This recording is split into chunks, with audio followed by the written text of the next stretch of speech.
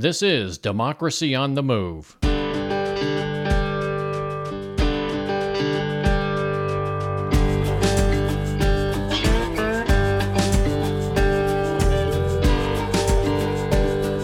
Democracy on the Move is a podcast tribute to the people and organizations who dare to reimagine our nation and drive it toward its true principles of democracy. This episode is being released on Sunday, May 8th, 2022.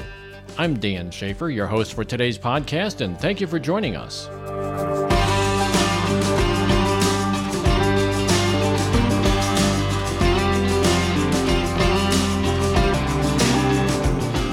Henry Martin drops by again today to talk with us about his campaign for the 6th Congressional District in Missouri. We talked with Henry last November, and today we'll catch up on his campaign to see how things are going. But first, let me ask you a question. Should corporations have the same rights as people? Should money spent in elections equal free speech and drown out the political voices of people who don't have lots of money? Well, the Supreme Court apparently thinks so, but the overwhelming majority of people don't. Join Greg Coleridge, the National Co-Director of Move to Amend. Move to Amend is a coalition organizing to pass a constitutional amendment to end corporate rule and the corrupting influence of big money in elections. Find out how to become part of this movement to create a real democracy, not just for we the people, but for all the people. You can find Move to Amend online at movetoamend.org. So today we're talking with Henry Martin, Democratic congressional candidate for the 6th District in Missouri. The 6th District covers the northern top of Missouri, spanning east to west, bordered by Illinois on the east side, the state of Iowa up north, and Nebraska and Kansas out west. And most of this district is rural, with various small towns and communities sprinkled throughout the heartland.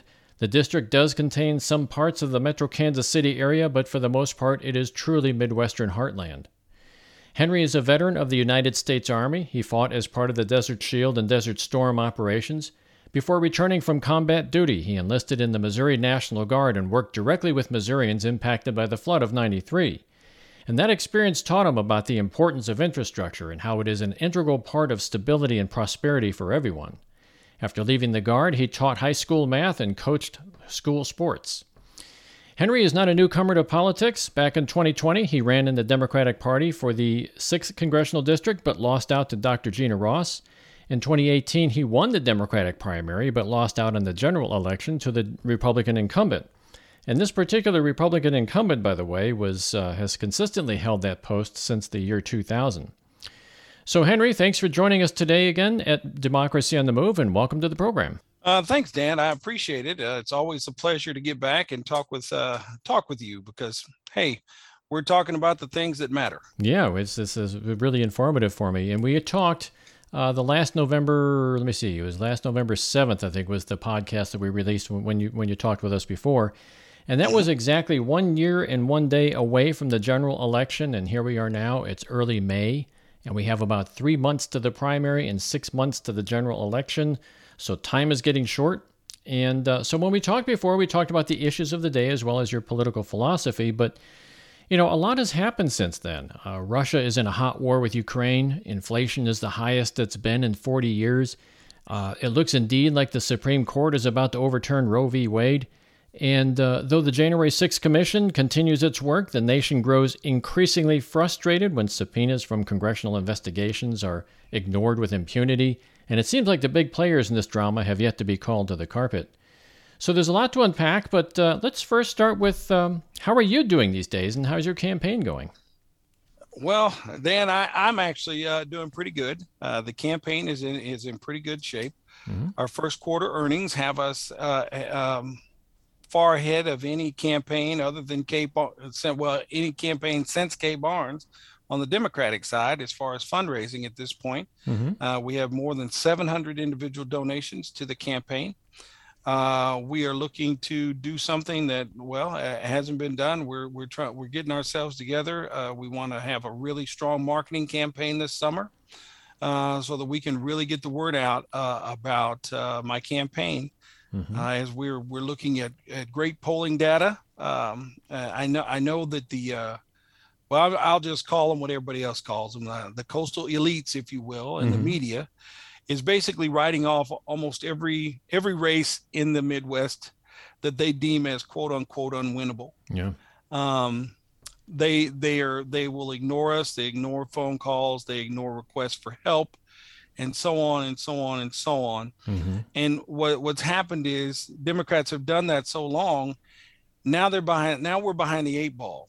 I mean, right. here we are on the precipice of having Roe v. Wade struck down. Right. Who knows what's going to get struck down after Roe v. Wade? Because it's clear that that set precedent doesn't matter.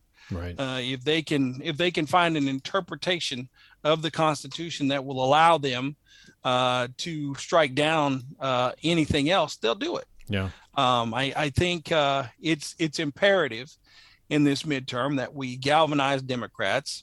We galvanize the middle of the road voters, the independents, independents, and all those. Yeah. I think we need to galvanize those people and give them candidates that are worth a doggone. We need to get out here and invest in these races. Yeah. So we continue. I understand that here in Missouri, the Democratic Party believes that they can take Ann Wagner's seat because it's a teetering seat. Yeah. But there are so many races that Democrats don't even bother to invest in, like my own, that if a candidate could mount a significant offensive, they can't because they don't have the resources. Yeah. So like any other candidate, I'm spending 20 to 30 hours a week on the phone, just as is expected. So we have to be able to put up a fight. Yeah. It is clear that our Republican colleagues do not have a governing agenda, and with that, they go to their tried and true playbook. They play towards people's fears, their anger, their anxiety, and they fight the culture wars. Yeah. It's the reason why abortion stays front and center every election cycle.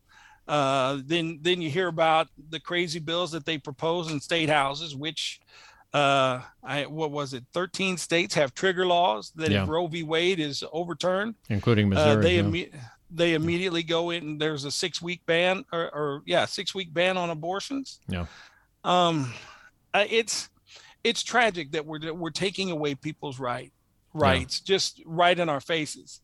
I made a post today on Facebook and basically I spoke about while I don't condone the taking away of anybody's rights over anything. I do recognize the need for government sometimes to regulate people's rights, right? For the good of the body public. And it's nothing personal. And we really have an answer. We really need to answer some questions about who we're becoming. Are we this nation that's always looking to retaliate against people we don't agree with? And if we're gonna censor people and we're gonna decide that people can't do this or they can't say this or you can't read that book, who gets to decide that? Right. At what point do we let bygones be bygones and we grow up as a nation and we talk about these issues that are difficult to talk about? I at the end of my post, I found the quote by Pastor Marvin Niemöller from in Germany when Hitler came, and it was first they came for the socialists, and I did not speak out because I was not a socialist. Then they came for the trade unionists, and I did not speak out because I was not a trade unionist. Then they came for the Jews, and I did not speak out because I was not a Jew. Then they came for me, and there was no one left to speak for me.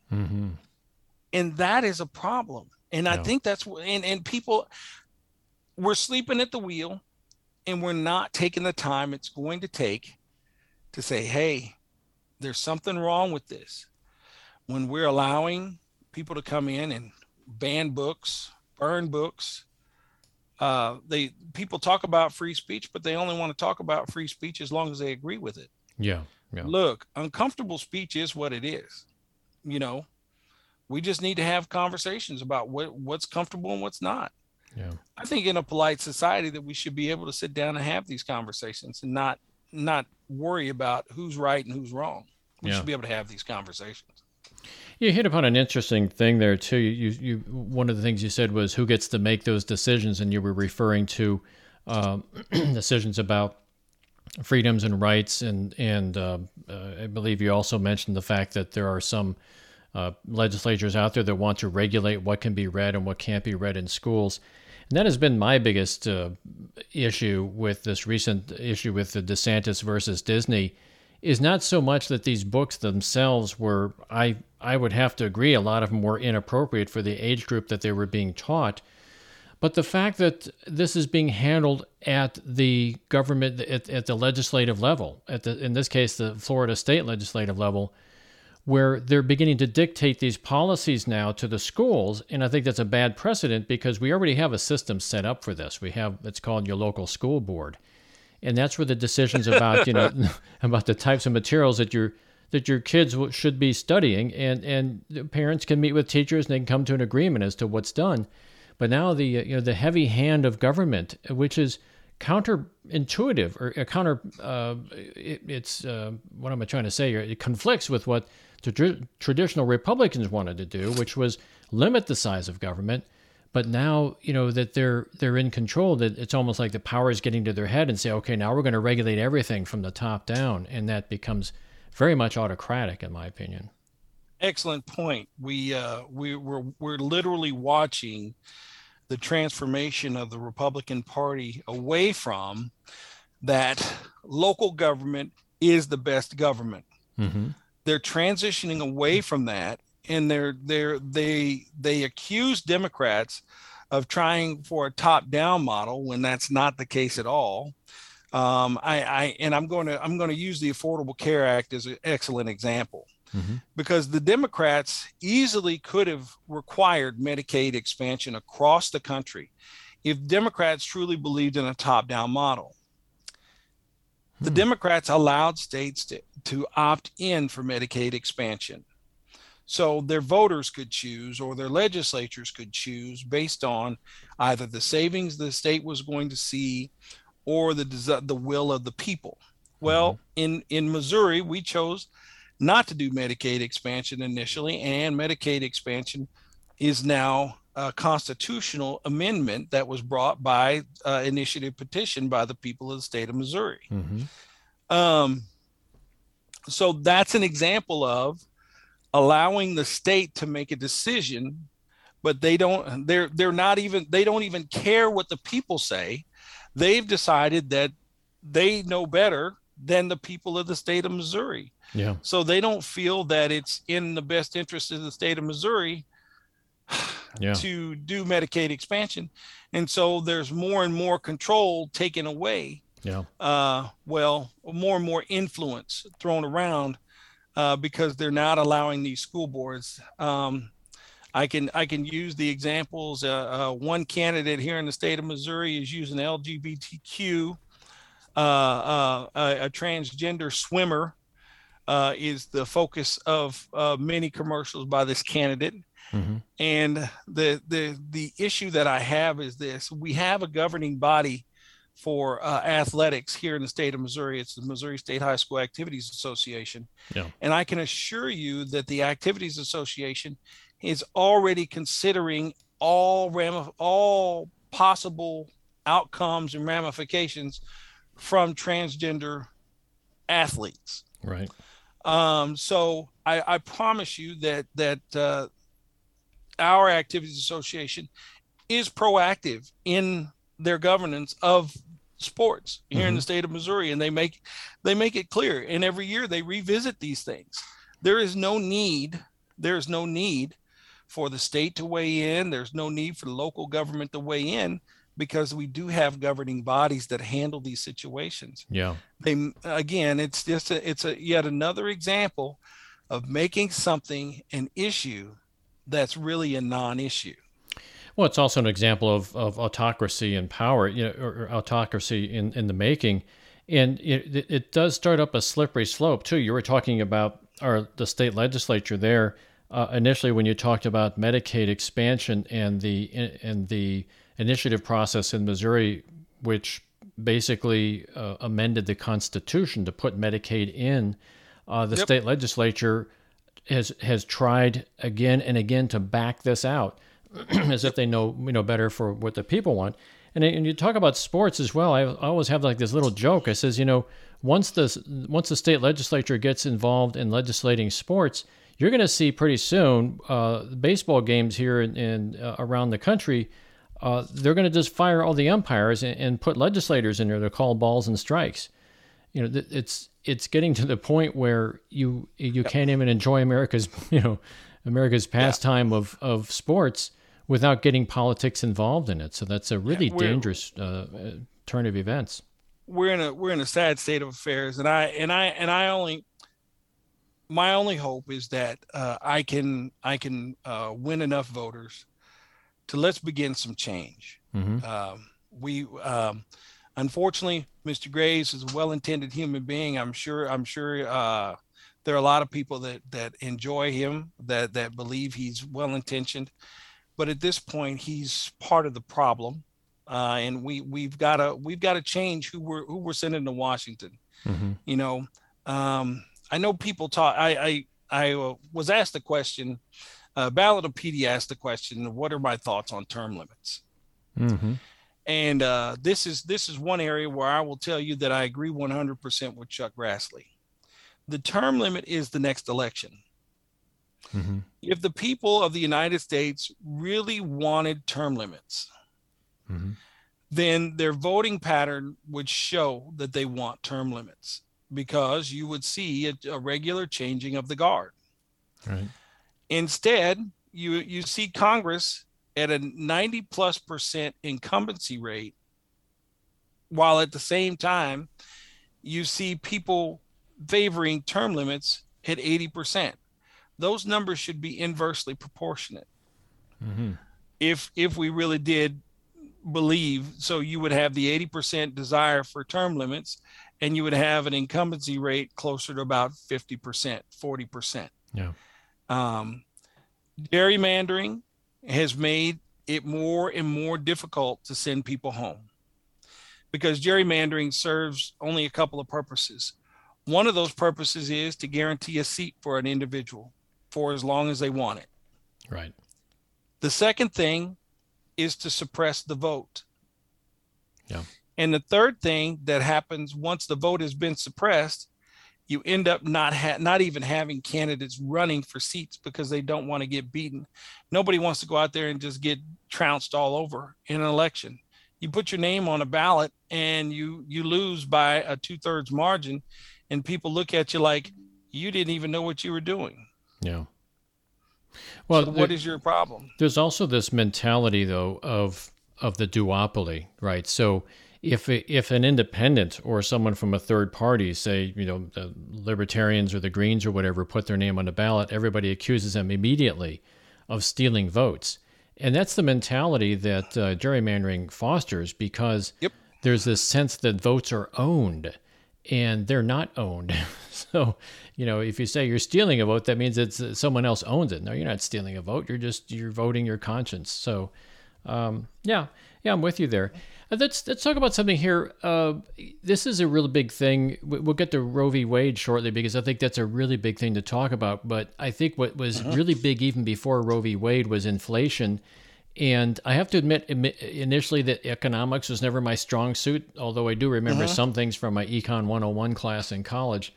And so insofar as inflation goes, there are a couple of reasons I can see for it. First of all, a lot of COVID relief money went into circulation, and it was intended to help bridge the gap for those who were having a difficult time remaining employed during the pandemic.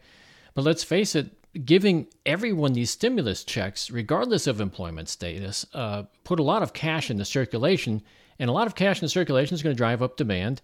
On the other hand, the supply chain has experienced pandemic-induced slowdowns from manufacturing and distribution. So when you have increased demand and decreased supply, prices get squeezed in the middle, and they go up, and they go way up. And this is not even to mention the fact that energy companies are reaping record profits while claiming shortages, which really further exacerbates the inflation. So now, if we were to assign blame, there's plenty to go around, but certainly here's the problem. There's a Democrat in the White House and a majority of Democrats in both houses of Congress they're going to take the arrows simply because they're the ones that are there. They're in charge. They have the bullseyes on their backs. But to some degree, their solution seems to be, in some sense, to put more money in circulation in the form of this Build Back Better Act. And I haven't really made up my mind whether I agree with it or disagree with it personally, but this act has become the target of a lot of conservatives that say it will further drive up inflation. So, like I say, economics is not my strong suit, but it does seem from a layman's perspective that not enough is being done to get control of this beast that we call inflation. And here you are, running for Congress against a Republican incumbent, and he has his sights of his flamethrower machine square on you at this point. So what's your plan to get past this barrier that we call inflation? First of all, I love that metaphor, the blame thrower. That is excellent. I'll have to use that sometime. That is an excellent metaphor. Well, it's funny, and this is the part that really starts to make you scratch your head.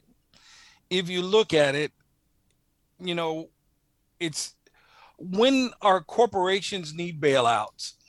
Mm-hmm. When our corporations need bailouts, there's always money for that.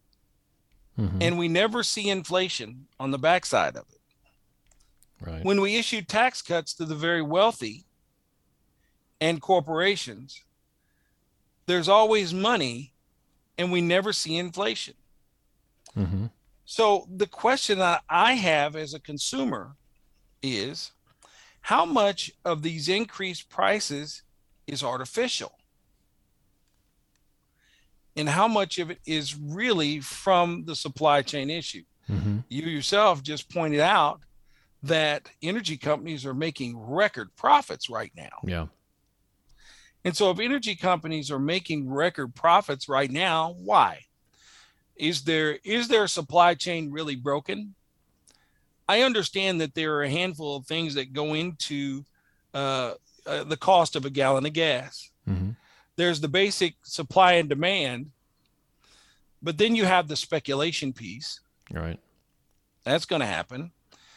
Then you have the greed piece.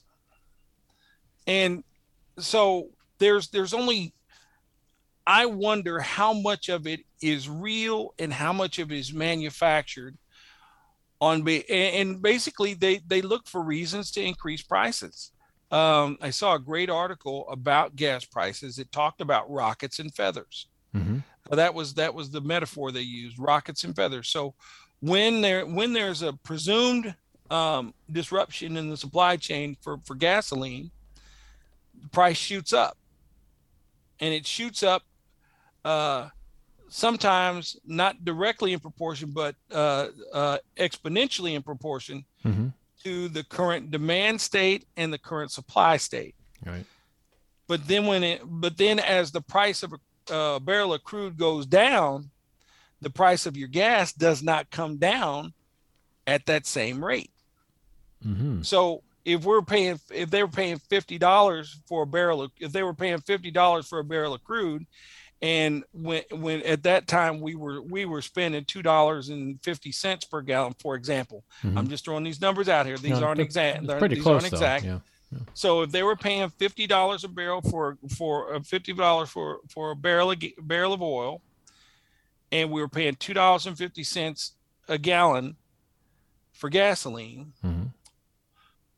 and then when the price shot up to above $100 a barrel, we're paying $4 for a barrel of gas, but then it rolled back to around $50. Mm-hmm. Why are we still paying near $4 per gallon of gas? Right.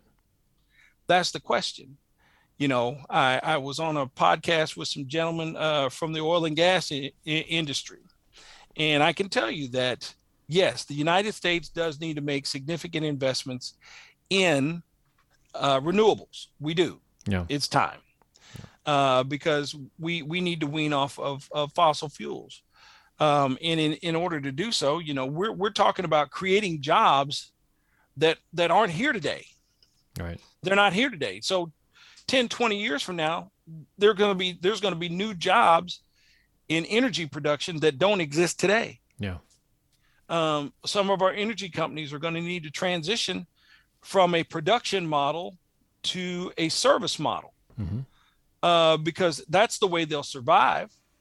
Because if Build Back Better does go through, that is a significant investment in wind and solar power. Yeah.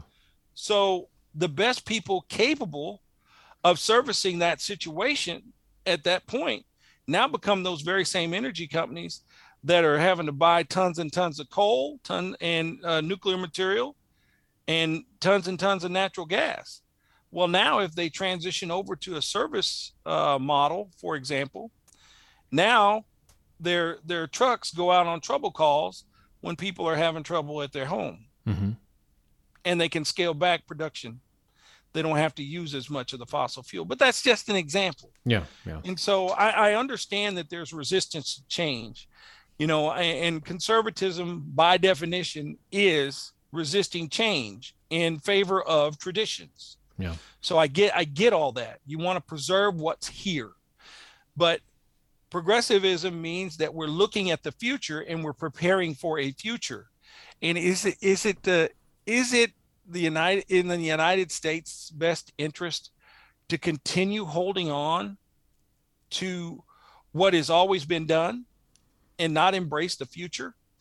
I think at each time in history where the United States has embraced the future, yes, you've seen the death of industry, but you've seen the rise of other industries at the same time. Yeah. I'm pretty sure stagecoach companies were pretty pissed off when the railroad was finished. Yeah. They didn't last long after the railroad got done. Yeah. So, and that's just an example.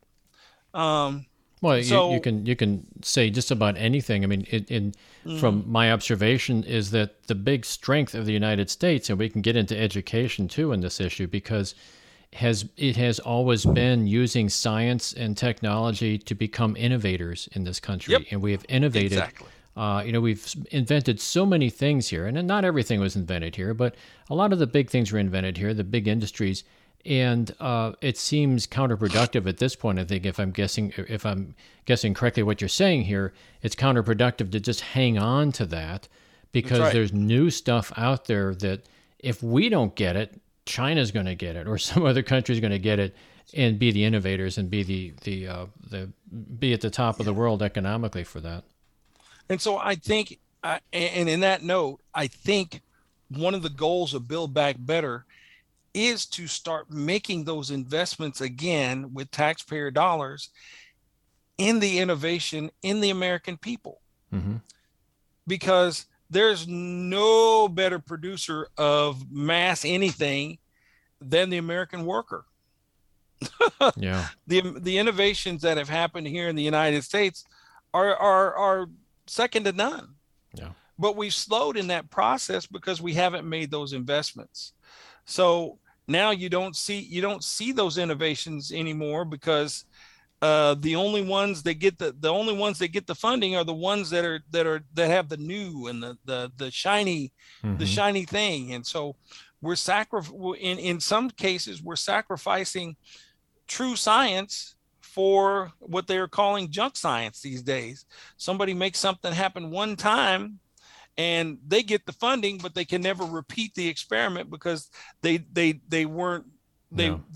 it was a fluke. Yeah. Whereas you got somebody else that's got a long-term project that has produced results, but we would have continued to fund until it got to its end, that we're not funding anymore because they don't have the shiny thing in this moment. And so, like I said, I will echo the president on this one. Mm-hmm. If I'm going to bet my money on anything, I'm going to bet my money on the American worker, mm-hmm. because that's where you're going to get your best return. Americans are resilient and we do make things happen, but some of these things can't happen in a vacuum. The Build Back Better plan includes investment in people. Yeah. In people. I mean, no. Our country has protected wealth pretty much since its inception.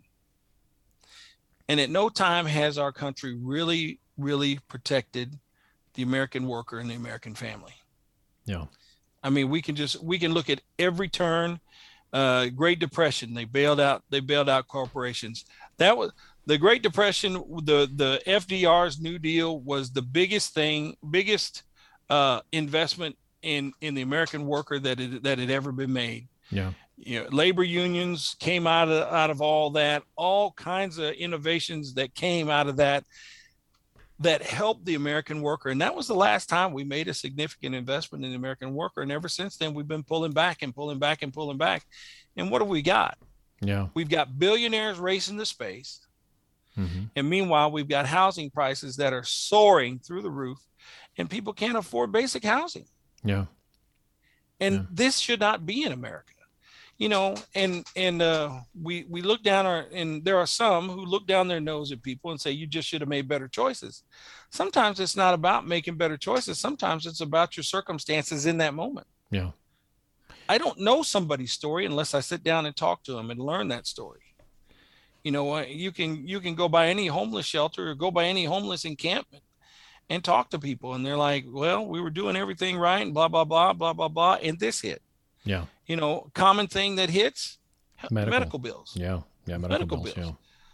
It's one of the top 5 reasons Americans go bankrupt in the United States. Yeah. And why? For what? Yeah. Why are we holding on? Why are we holding on to our current medical care system? Is it so great that we feel obligated to it? That we want to embrace it and say, oh yeah, this is the greatest thing we ever did. Is it? That's a really hard argument to make, but I think that a lot of the really conservative people do make that precise argument. And and the only counter argument their argument is really based upon, we don't want to become a socialist nation. And they throw out that word, and then suddenly everybody pulls back and says, well, we don't want to be socialist. But on the other hand, like you say, I thought that was the leading cause of personal bankruptcy was medical bills. And it just tells me that things are out of control. In the state of Missouri itself, rural hospitals have been going offline. I think we just had 2 of them out there near Boone County, or just north of Boone County. I don't know what county that is.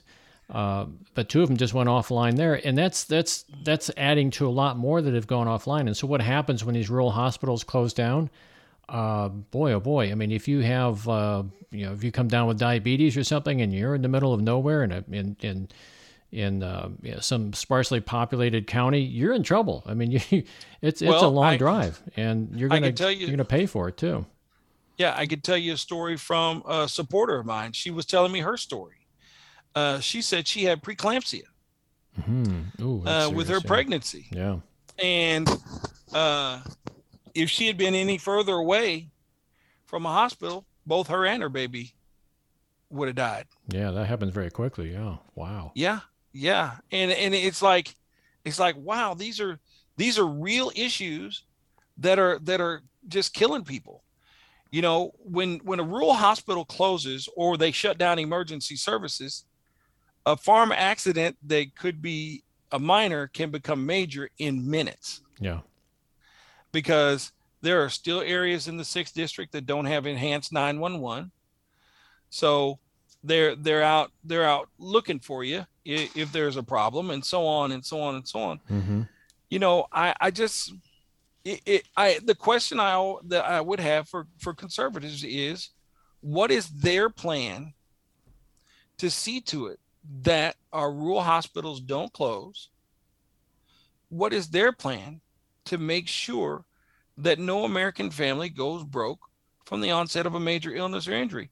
It's not like I'm sitting around the house, oh boy, I'm going to get cancer in 5 years. Let me go ahead and stock up on cancer, this and cancer insurance and this, that, and the other.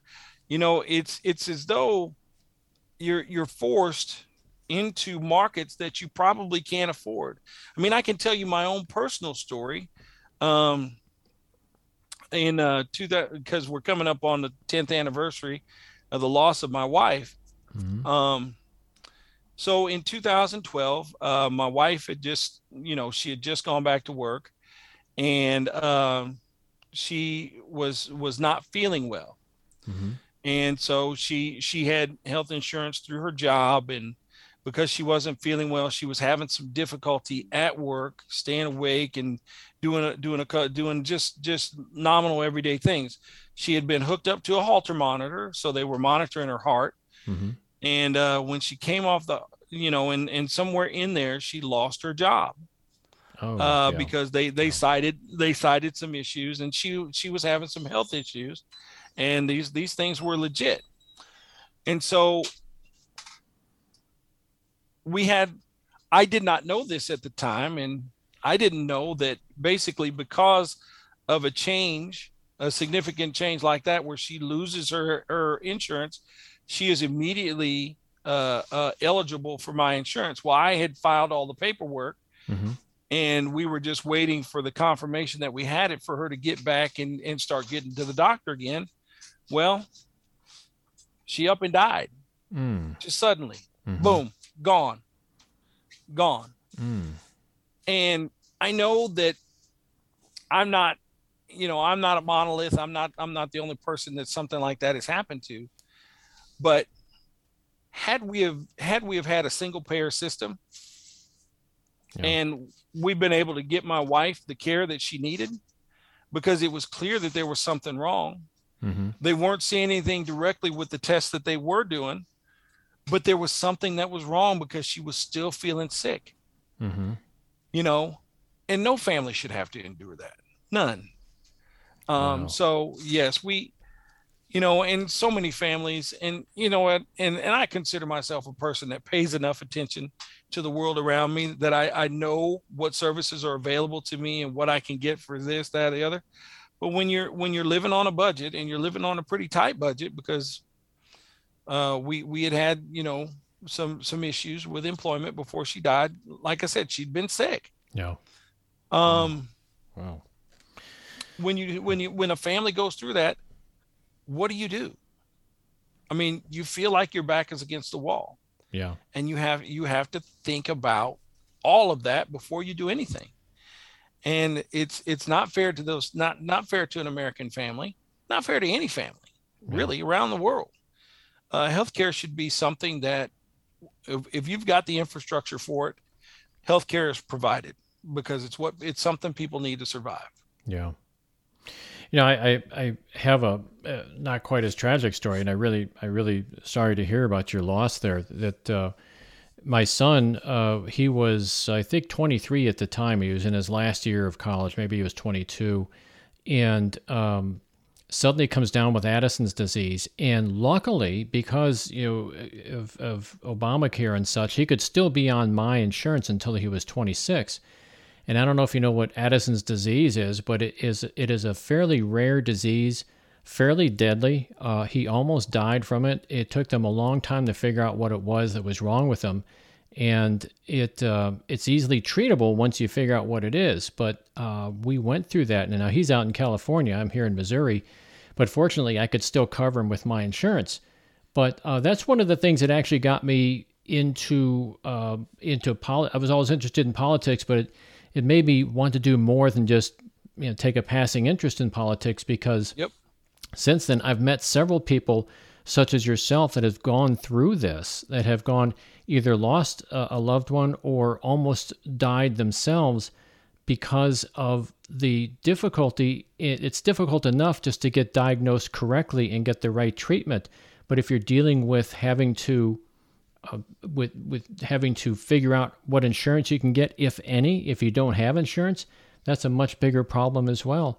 If you have to deal with all those other issues, it could really threaten your life after a while. And I would dare say that if I had to deal with those issues on top of what my son was going through, I don't know if he would have made it, honestly. It's one of those things that you have so much on your mind you got to deal with. Healthcare should be the last. Whether or not you're covered by healthcare should be the last thought on your mind. You should should be able to just focus on the problem. Yep. Far too many families have to put off treatment because of their fears about the bill. Mm-hmm. My younger brother, I could go on about healthcare for hours, because it struck my family in ways that I don't think people should have to go through this. My younger brother, you said about getting the correct diagnosis. Mm-hmm. We just lost my younger brother on April 1st. My goodness, sorry to hear that. And he was 1 month away from his 49th birthday. And he was diagnosed with amyloidosis. And from the day of his diagnosis to the day he died, it was less than 15 days. Wow. Oh, and once he was diagnosed, they were able to get him to the main treatment center in the St. Louis area for the help that he needed. But he was gone. It took him fast. And these are the things. And I can tell you, the doctors would rather run their own practices, but the insurance companies are telling them what to do with their practice. Yeah. They're telling them they have to see X amount of patients per hour, and the doctor doesn't get to really get in it with you. I know when I go for my annual physical, it's just a boom, boom, boom moment. My doctor's not in the room with me too long. Nurses handle everything. It's those things, and those things get through the crack. People put off treatment, and so on and so on and so on. Yeah. So we do have a serious situation. So when we talk about let's get Medicare for all, let's get the public option, let's get single payer, those things are actually practical solutions to our current situation. So I'll just throw example numbers out there just so people can kind of soak it in a little bit. So let's just say that right now, your family plan with your subsidized family plan through your employer, you're paying $500 every payday, which is $1,000 a month or $12,000 a year. Yeah. Yeah. Between me and my employer, that's almost right on the money in terms of the dollar amount. Yeah. But if you go to a Medicare for all or a single payer, yes, your taxes are going to have to go up for Medicare. That is true. But your tax may go up $250 a payday. Yeah. And you were paying $500 a payday. You just saved 50%. Yeah. You have $250 more in your pocket every payday. And guess what? Your employer also would pay into the single payer system as well for having employees. So your employer, instead of having to pay that big insurance premium that they were paying before, is now paying a much lower insurance premium. So guess what? Your employer now has more cash, and so on and so on and so on. Well, they don't have to employ a lot of people to keep track of their healthcare system either, because that's a nightmare in itself. Yeah. That's right. Who was it? I guess it would have been 2012 or 2014. Former CEO of General Motors said that he went to General Motors to make cars. And in the final 5 years, when he was with General Motors, he spent more time either fixing problems with the current healthcare deal or negotiating the new healthcare deal than he ever did making cars. And he felt that it was time for him to go. Yeah. So he stepped down. And I think that statement was profound on its face. We are at a tipping point. I get that people want to maintain capitalism, if you will. I understand that. I get it. You want to maintain capitalism, but there are some things that you gotta pull some of the profit out of. And the only group that's in healthcare that produces absolutely nothing other than an expense is the insurance company. Yeah. Everybody else is pulling their weight inside the healthcare system. Doctors are providing the service, nurses providing the service, hospitals providing the service. What does the insurance company provide? Administration. That's it. Yeah. If we pull the insurance companies out of there, now the insurance companies themselves don't have to die, because guess what? For a single payer system, we're going to need management groups. Yeah. And those same insurance companies can make a bid to manage each state's independent system. But that's, these are real solutions, and we've got to start talking about real solutions that involve governing, because our Republican friends, they're not talking about governing. They're not talking about doing things that are going to help the American family. Yeah. Allowing the $250 a month tax credit to expire. Again, I understand the concern with putting more money into the system. We have to ask the questions. Are prices did they really need to go up that high, or is it an artificial increase? Yeah. And if it's an artificial increase, why is it artificially high? What new expense did they incur? I understand the need to stave off scarcity. I get that. I understand those economic forces and things like that. I understand that, because if you have scarcity, there's going to be a run on things that people think. I mean, we just look at the beginning of COVID: paper towels, Kleenex, and toilet paper. Couldn't find them on the shelves for about a month. Yeah. Everybody's rushing out buying it. That's right. Yeah, because there was a run on it.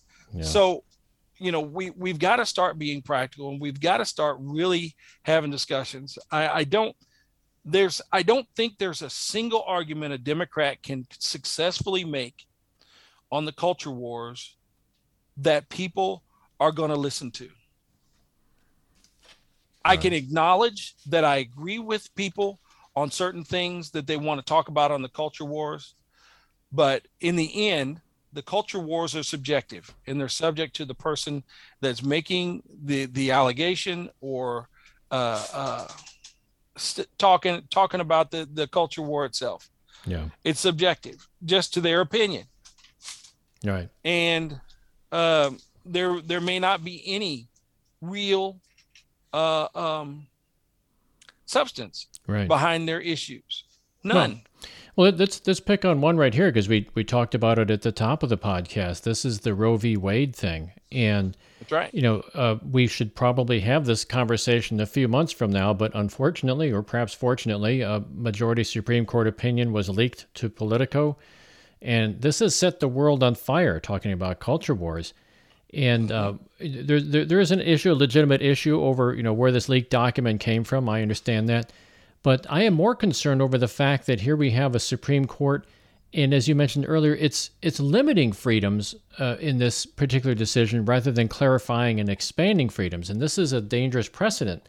Abortion is an example, but people now are talking about this could easily slide down a slippery slope into LGBTQ rights, things like exogamy, which is marriage outside a community or a clan or tribe or whatever.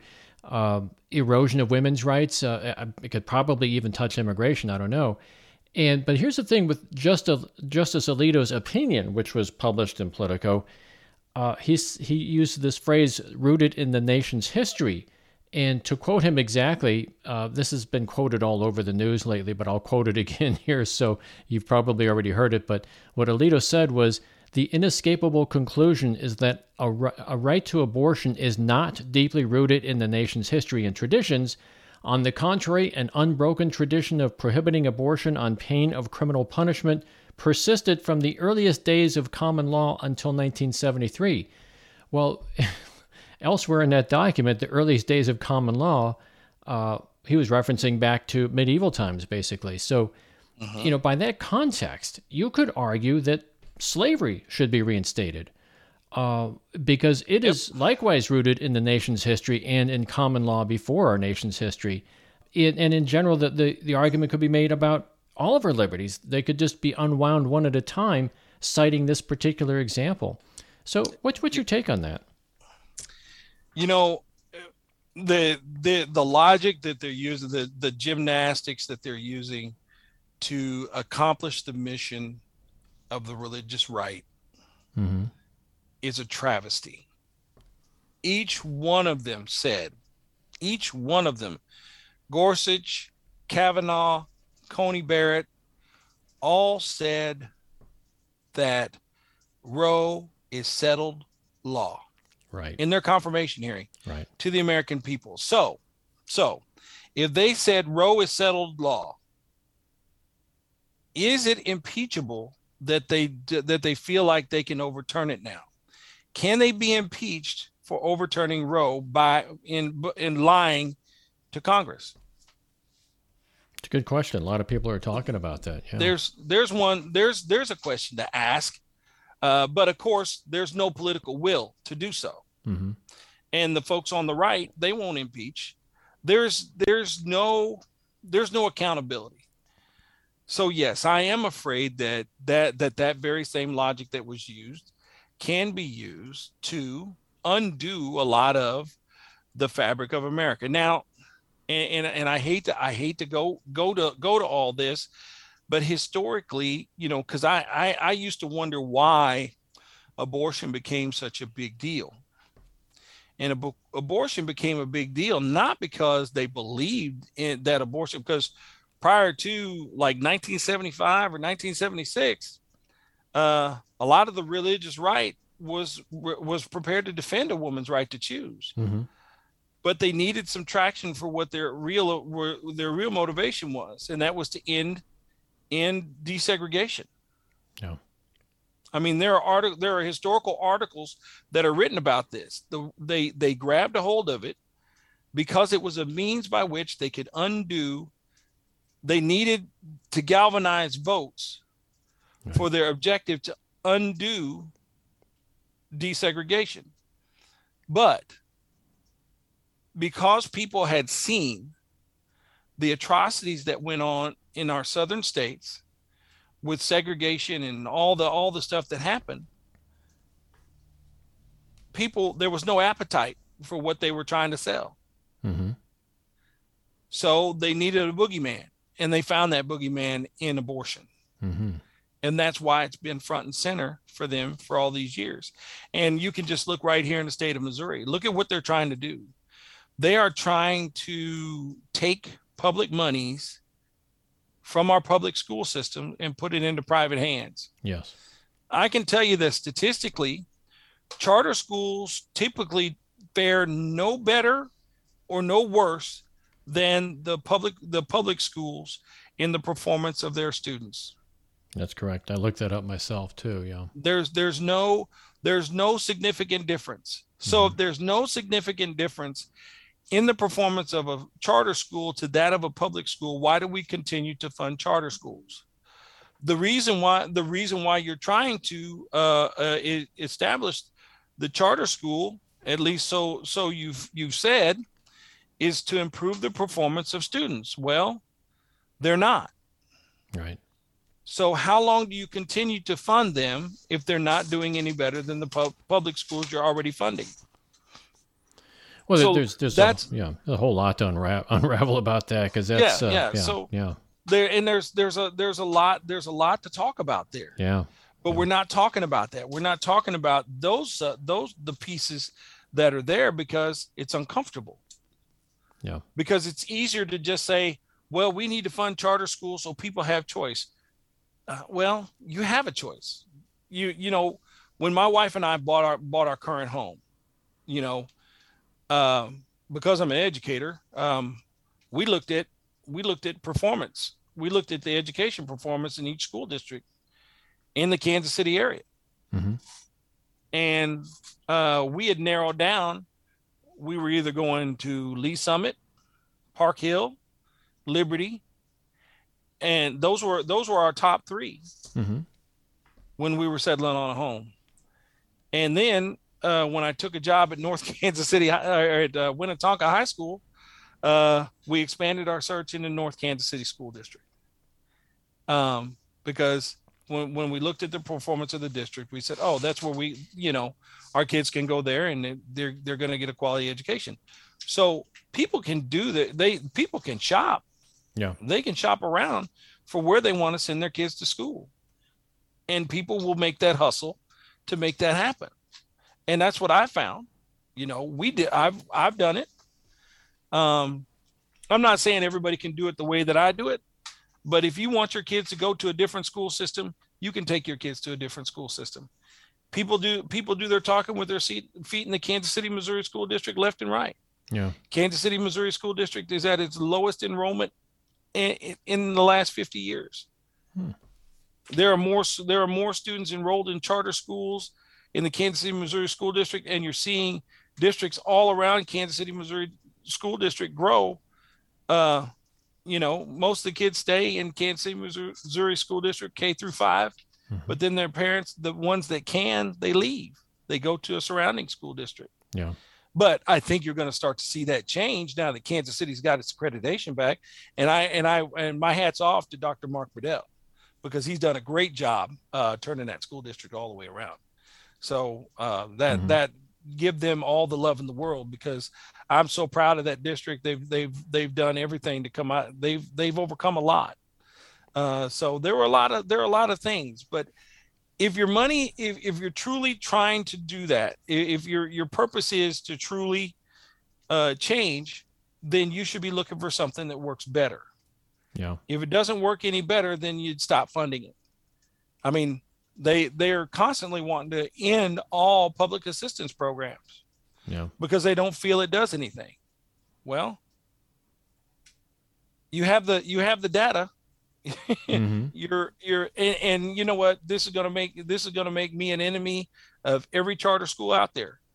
But one question I have though is you're the 6th district of Missouri is, as I mentioned at the top, was largely rural. And yes, what sort of choices does somebody have if they're sitting, in a rural district that's, say, outside of, say, St. Mary's or something like that, up in the northwest corner of Missouri, and your public school may be, say, 5 miles away or whatever. I'm just kind of throwing out a hypothetical there.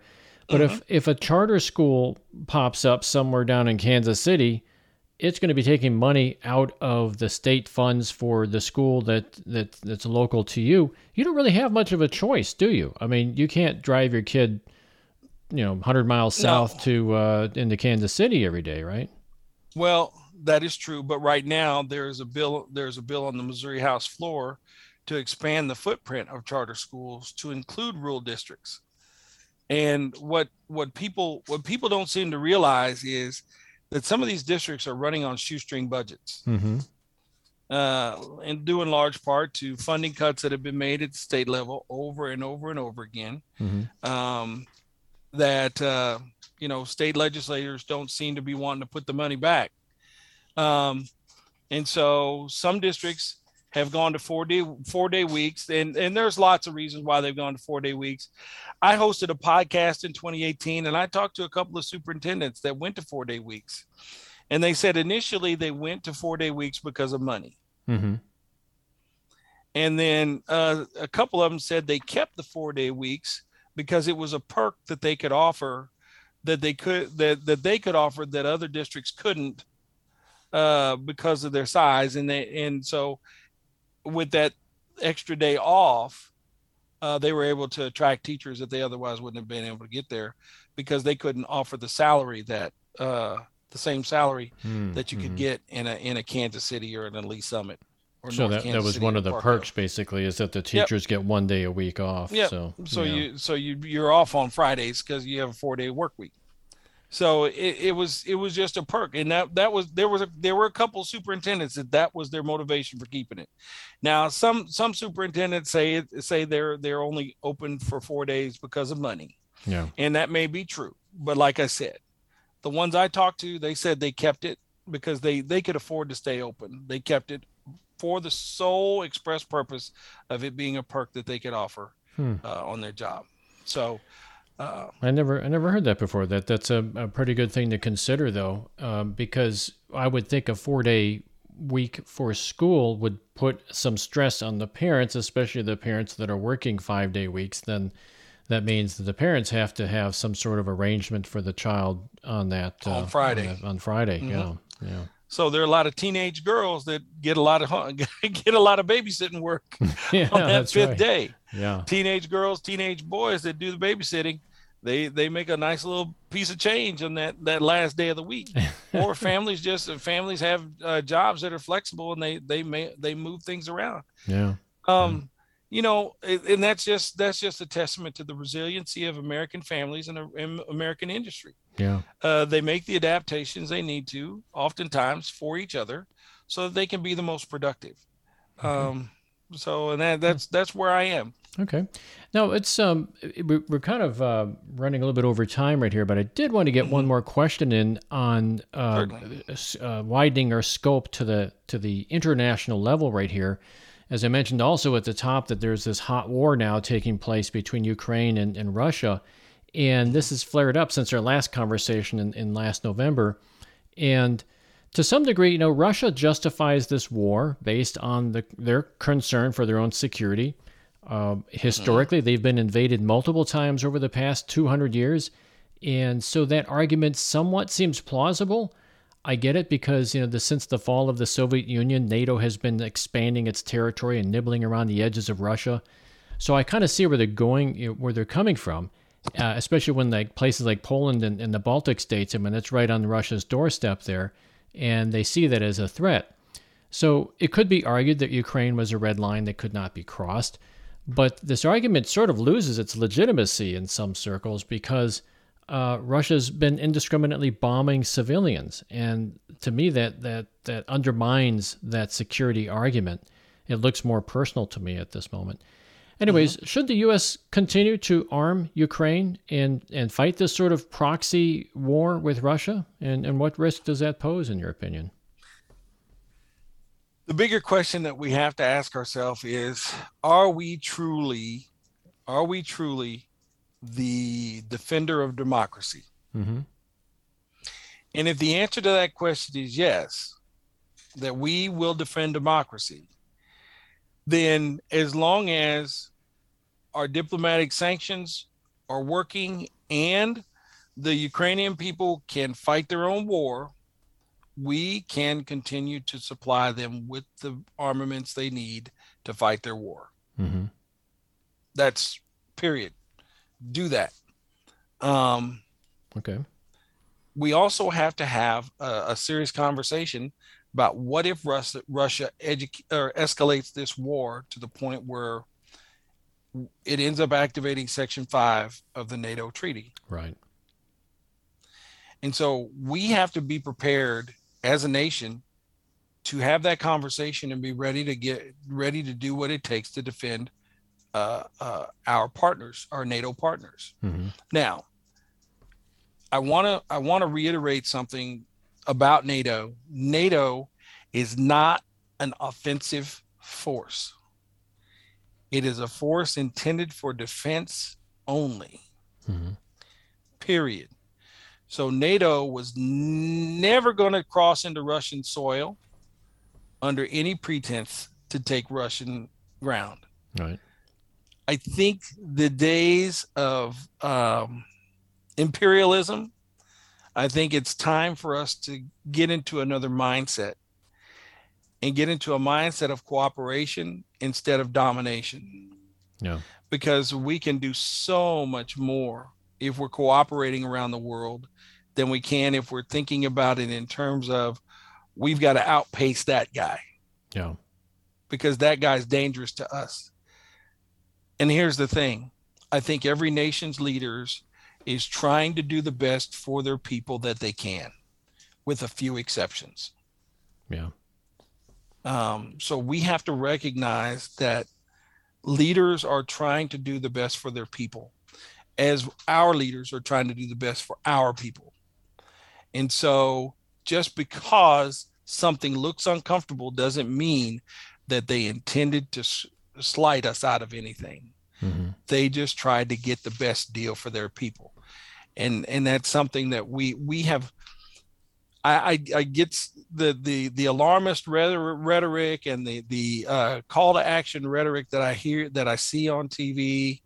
I read in newspapers. These nations are not our enemies directly. Mm-hmm. They are our economic competitors, but they're not our enemies. No matter how you slice the pie, China's not really our enemy. They're not trying to take over the United States. At least last I read anything, I didn't see anything or hear anything.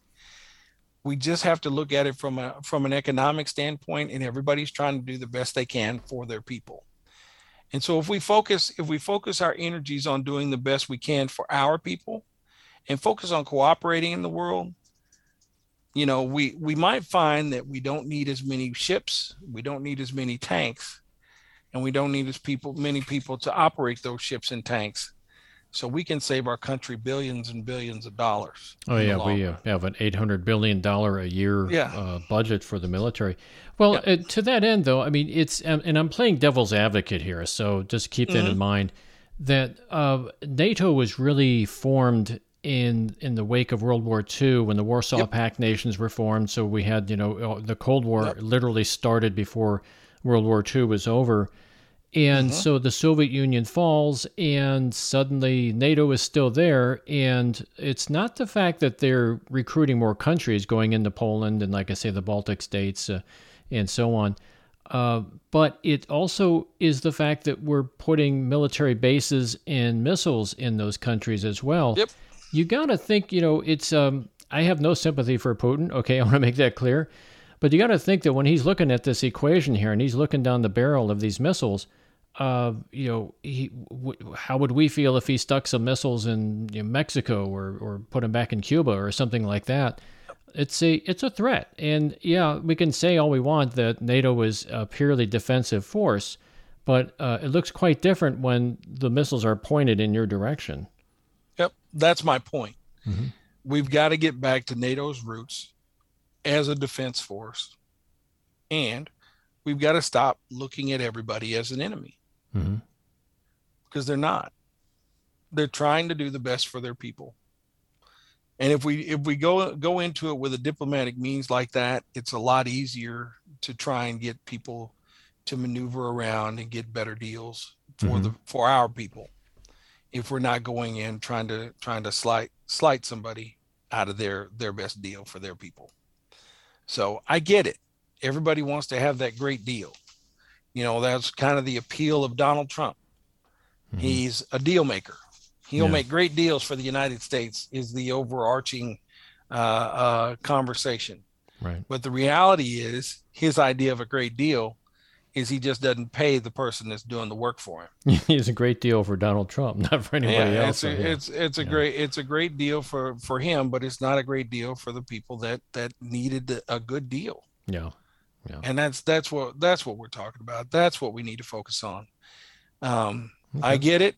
I don't think we should be putting new bases in places and putting missiles in, because then we're losing the look of a defense force. Yeah. Now we're looking like an offensive force. Right. And so I like I said, I'm all for doing smart things that do good things for everybody. The NATO alliance needs to focus on defense. Period. Yeah. Period. Okay. And anything that looks like offense, we need to get rid of it. Fair enough. I think that, I listened to Ralph Nader quite a bit, and I know he would, I could just hear his voice in the back of my head saying, but you have this military-industrial complex that wants these countries to go into NATO because then we demand that they spend 2% of their GDP on buying war machines, and so now, right? So when a country like, let's say, Lithuania joined NATO, I think I don't remember when they joined NATO, but then it became incumbent upon them to buy a lot of our hardware. And what are they going to do with it? They're going to deploy it. They're going to put it on. You can't be anywhere in Lithuania and not be close to Russia, right? So that's a big ask, though. When you try to get NATO to shift gears like that, I would think you're going to be fighting a lot of people.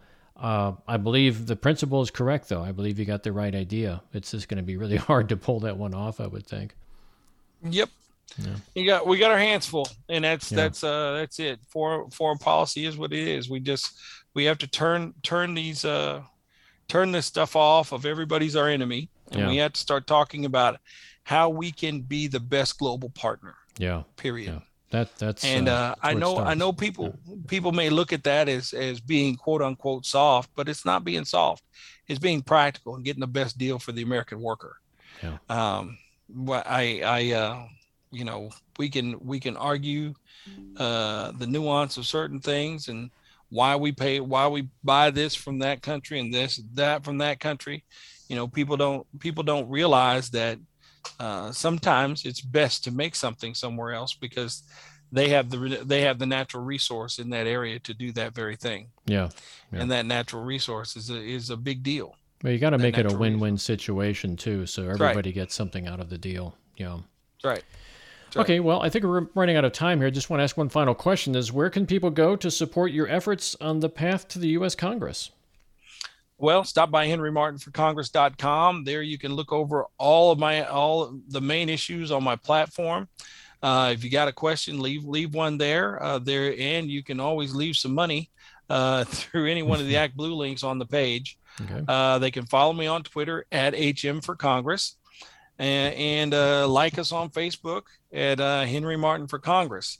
Like and follow me on Facebook and Twitter, and we try and keep content up there pretty fresh. Like I said, we put the piece up today talking about the abortion situation. Yeah. Because this is an unfortunate state of affairs in the United States right now. Yeah. And I truly hope that preliminary opinion was just that, was preliminary, and they will err on the side of protecting what they have all said is settled law. Yeah. Good. Okay, that's Henry Martin for Congress, and that's all one word, Henry Martin for Congress, and it's not the number 4, it's FOR. So henrymartinforcongress.com. We've been talking with Henry Martin, Democratic candidate for U.S. Congress, District 6 in Missouri. Henry, thank you for joining us today on Democracy on the Move. We'd love to have you back again like you were last November. Maybe we can talk to you again after next November, or maybe even sooner than that. Absolutely. Thanks, Dan. Lots of good luck and success in your campaign for the U.S. Congress. Alrighty.